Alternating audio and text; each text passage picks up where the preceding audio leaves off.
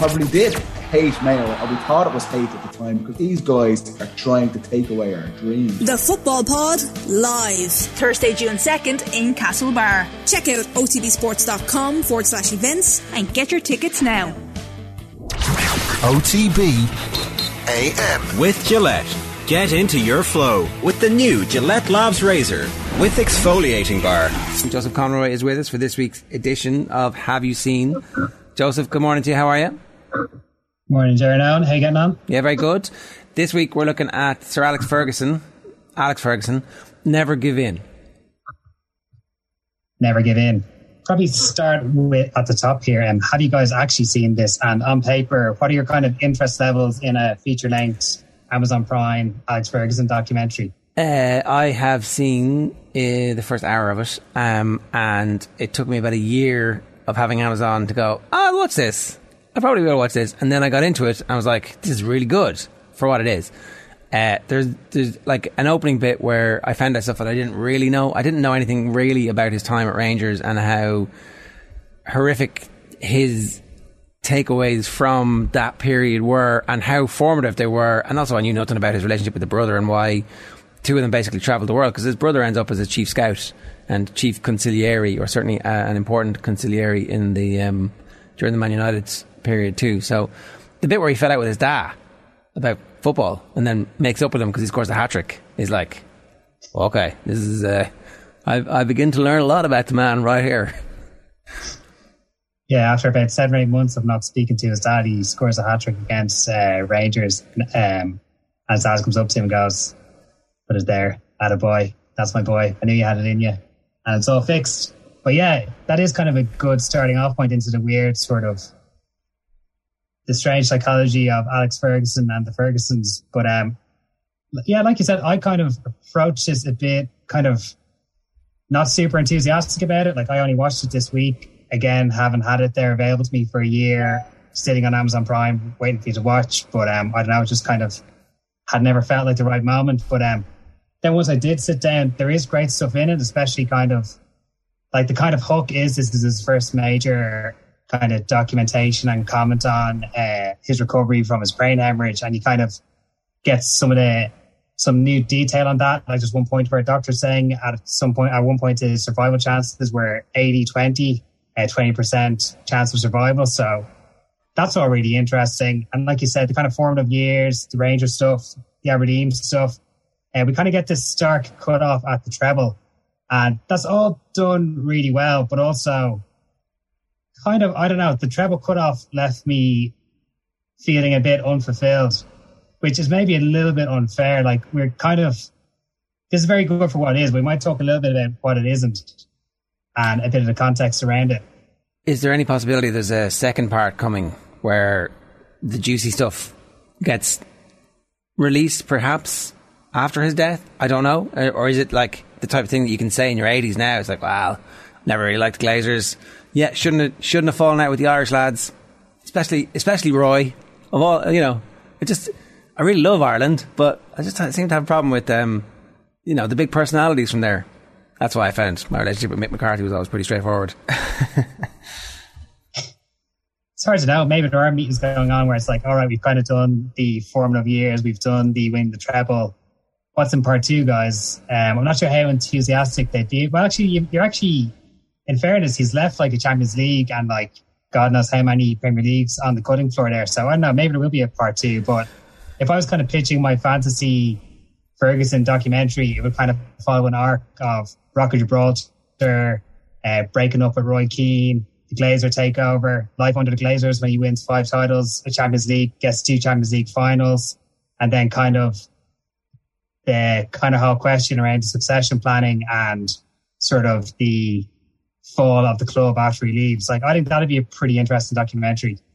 The Rock of Gibraltar element of it is always quite a contradiction in itself, because Ferguson has always said that one of the reasons why he's interested in horse racing is because it takes him away from football, and that nobody bothers you. Everybody asks you who's going to win the half three, rather than how are Manchester United going. Of course, if you were watching Punchestown on RTE a couple of weeks ago, he got pulled aside for an interview and was like, how will the new manager do it at Manchester United? So it's possibly not always the case, but I wonder I mean, did he kind of realise the irony of it all, where later on his involvement in a horse essentially had a massive knock-on impact on the course of Manchester United, or so it seemed from the outside anyway, that I guess the current predicament of Manchester United and the current hatred that a lot of United fans have for their owners can be traced back to Alex Ferguson's involvement in a horse. I mean, it may be too simplistic to put it like that, but it definitely seems that there was a huge part to play.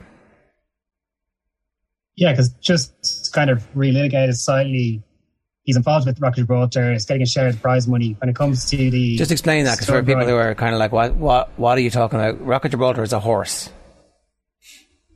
Yeah, and he seems to have had this agreement where he was getting part of the prize money, but then when it came to the prize money was kind of a few million pounds. When it came to the... Rocket Gibraltar is a horse, and it's owned by Coolmore, and Ferguson is mates with them. They go racing, they're friends, they hang out. High achievers, at the very highest level of business and sport. It looked like this intoxicating mix of, a Mount Rushmore style night out would be with McManus, Magnier, Ferguson, and whoever else. Like maybe Aidan O'Brien gets into that group, possibly, but he might not. The three lads are older, they're kind of similar vintage, they have similar levels of respect for each other, and they're like, here, we'll give you a horse. This one, it should be good, not great. And then it turns out Rocket Gibraltar is astonishingly good. Like, astonishingly good as a horse, right? But the deal is that we know publicly Ferguson's the owner of the horse. And so if you own a horse, you automatically feel like you have the breeding rights to the horse. You said a very important thing there, Joseph. The prize money. It was a share of the prize money that he was getting. Ferguson thought that he was getting a share of the horse, not the prize money. Not like so if we for example were to own a horse as off the ball, we wouldn't get the breeding rights to the horse. We'd get a little bit of share of the prize money, we'd give it to charity. That would be how that would work, right? There was no sense that this was like you'll be the front for this, it'll be a marketing tool for Coolmore and you'll give the money to charity. It's like, this is a good opportunity for us all to do a bit of business together. Rising tide lifts all boats, to the point where, and the breeding rights for some horses, like Sadler's Wells could have made 250 million at stud over his life, or more. So you're talking about, bear in mind, Ferguson wasn't the highest paid employee at Manchester United. His players were earning significantly more than him at this point. He was not a wealthy man by the standards of Jose Mourinho or the Atletico Madrid manager now, or Pep Guardiola. He was not getting paid that level of money. He wasn't getting paid the same money as Eric Cantona, I don't think, when Cantona was at the club. So the lads come, billionaires, or very rich anyway, and are like, you can have this horse. And he's like, wow. But then obviously there was some dispute about whether or not the breeding rights were going to be included. So that's where we picked the story up, Joe. Yeah, and you're talking about the figure that's kind of always quoted is a potential £200 million on the table, and a potential half of that obviously is 100 million. So that all gets nasty. There's a great quote here from Keane's second book, just giving his sympathetic take on the whole controversy. This is him on Ferguson. He was just a mascot for them, walking around with the Rocket Gibraltar. Hey, look at me, how big I am. I didn't even own the bloody thing. This kind of leads to this rift. We're kind of, just something we haven't pointed out here, is the two Irish guys here own kind of between 25 and 30% of Manchester United. So that's kind of where things get interesting.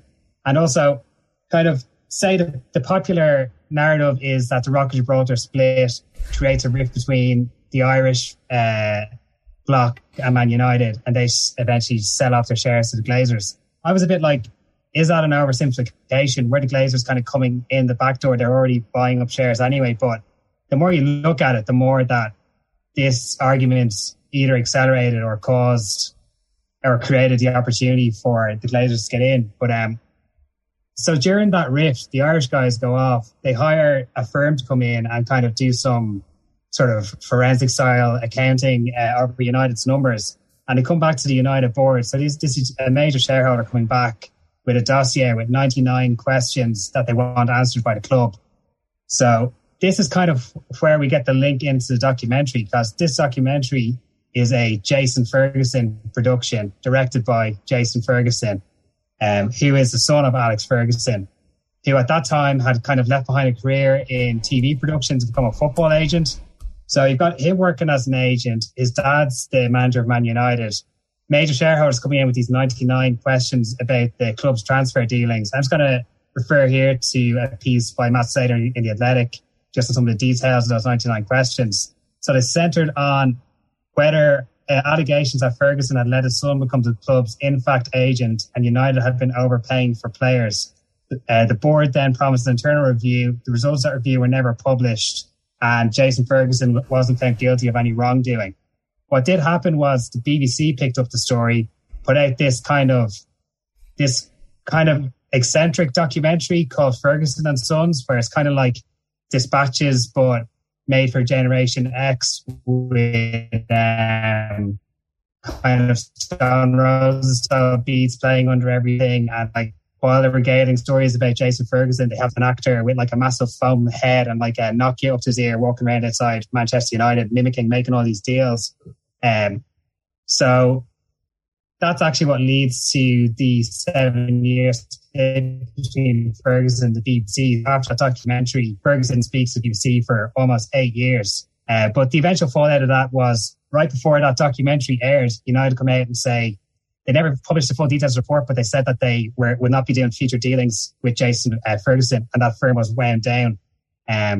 United did actually deal with him again down the line, because after Ferguson retired, Jason Ferguson, his director-producer, also becomes his agent and kind of works on deals between him and the club. So just kind of when you're watching a documentary like this, which we're saying is great for what it is, it's also kind of great for what it isn't as well, when you look at the full context of sort of who's crafting this and who's putting it together. And even there was an interesting interview with Jason where he was saying kind of on the first day of filming, he was ready to sort of map things out and say, all right, Dad, we're doing this. He turns on the camera and he says Alex just starts speaking for 20 minutes straight, uninterrupted monologue on his childhood. So there's a lot of interesting power dynamics going on here. And also I think the documentary is actually more interesting when you take into account who's telling the story and how the story is being told. This is like a mini Succession, isn't it? Where like who actually made this documentary? You know, who is the person with the power when it looks like the children are making this documentary? Actually, it's the elder statesman of the family, really, who's calling the shots. And it's not very surprising. Yeah, it's definitely like he's got to be happy with the end product. He's absolutely got to be happy with the end product. And like, look, it's very difficult to do full justice to Ferguson. Like, what a titanic character, and what a massively flawed character, and what a genius at the same time.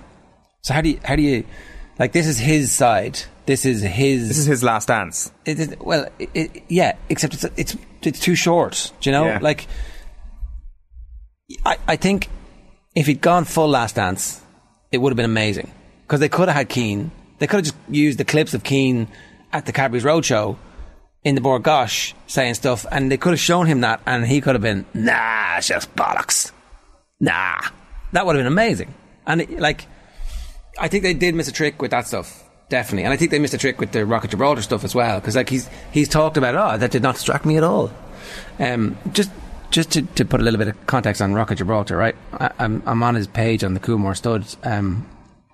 It's only $5,000 to get a cover now. It should be 50, 100, maybe 250 if he was an absolute superstar stallion. But a dual Group 1 winning juvenile, and then 5-time Group 1 winning 3-year-old, resulting in him becoming the first horse ever to win 7 consecutive Group 1s in the Northern Hemisphere, breaking Millreef's 30-year-old record. So when that happened, the excitement levels about what this horse's kids were going to be able to do was off the charts. So the battle was for a huge amount of life-changing, empire-building cash, and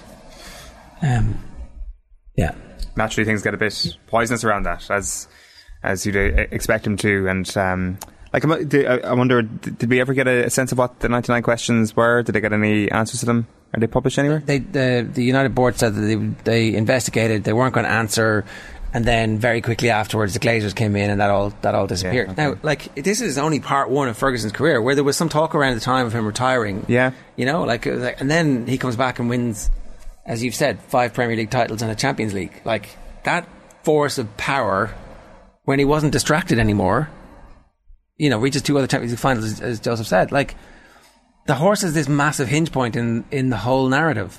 And then he has to go again, and he's like, I'm going to prove everybody right.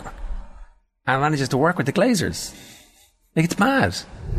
The success level is off the charts. And I think the documentary does a reasonable job of, like, we didn't talk about the Aberdeen stuff, where they're training in car parks and they're training in public parks, and, like, that team beats Real Madrid.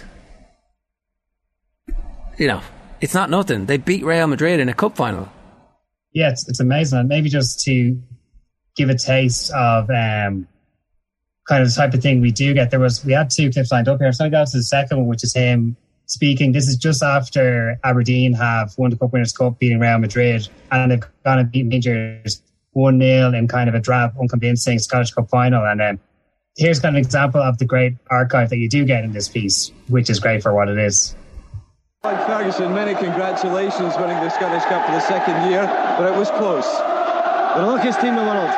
They were a disgrace of performance. Were you surprised by the way that Rangers played? Miller McLeish won a cup for Aberdeen. Miller McLeish played Rangers themselves. A disgrace of performance. They're okay and winning cups doesn't matter. Their standards have been set long ago, and they're not going to accept that from any Aberdeen team. And no way can we take any glory from it. Can you give a reason for the disappointing performance then? Couldn't you? If you could open up their minds, you'd be able to find out. I can't understand why I did it.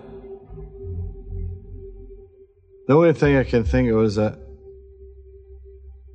I wanted this to be the moment when we set ourselves as the best team Scotland ever had.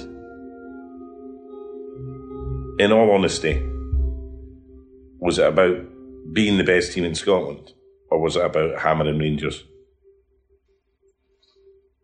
I think it was probably about being Rangers. And this was my moment to say, right, you're going to get it. I wanted to put the knife in him.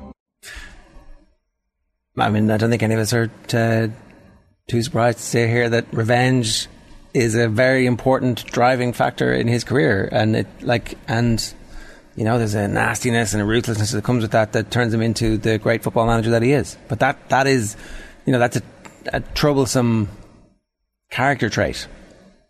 Yeah, it's like it's one as well that kind of like puts sort of reconciliation beyond the bounds of possibility. You find it's kind of pointless, isn't it? Like, why would you reconcile with somebody when that's not the whole point of your existence? Is not to be friends with them; it's to use them as part of your success. And it's transaction. You paid. He paid Keane. Keane took the money. Keane took the glory. And he used Ferguson to win trophies as well and build his reputation. Like, it's totally transactional, I think. And let's not also forget that Ferguson, I'm sure, feels that it paid off in the end. He won. Yeah. The sort of chip on his shoulder that he would have had. And let's not forget Roy Keane absolutely had it as well. And Keane would say it was worth it too. Yeah, that precedes, as Joe mentioned, a huge wave of success for Manchester United that came post Roy Keane. That sparked possibly Alex Ferguson's greatest Manchester United team.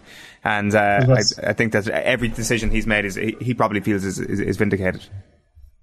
Yeah, and you're talking about things being transactional there. What's really interesting is you see in the documentary him kind of bringing the club back to the top table, winning that first league title. But with the treble and everything else, he's kind of built that empire that then has been sold off to the Glazers. Like, there's another, like, that's kind of what I find frustrating is I think kind of there's that sort of heart of darkness and that sort of like kind of that kind of just metal underneath that you kind of want to see that you don't really see here. Like, I'd find Roy Keane speaking about Alex Ferguson at the roadshow back and forth, gosh, a lot more captivating than what you're getting here. And even little moments like this, we've got another clip here. This is 2013, so a good bit down the road from the initial Rocket Gibraltar controversy we're speaking about there. But he's talking to Jon Snow for Channel 4, and he brings up, he's on this sort of like, oh yeah, I'm here chatting to Jon Snow.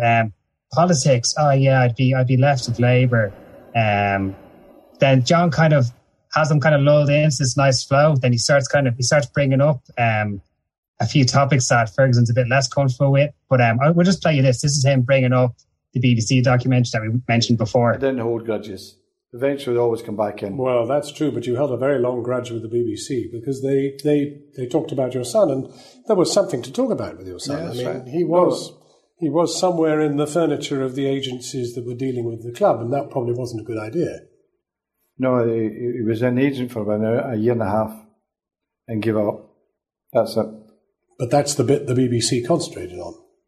They concentrated, and if you actually watch it, was a pure documentary of putting paper bags and all that on. I mean, it was horrible. So, but you chucked them out for 7 years. Yeah. Well, they never try to.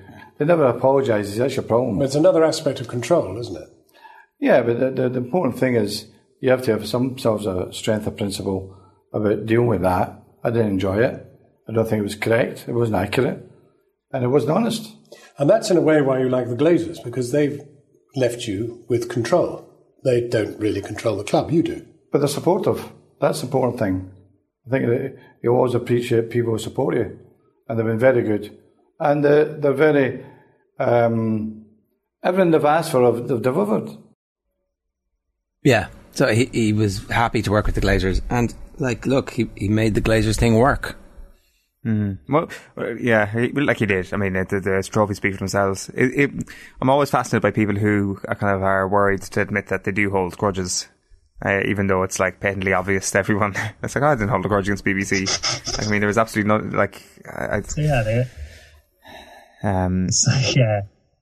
it's great. There's a great follow up on that where they continue talking about the Glazers, and it's like, you just tell me that you're a socialist and left of Labour.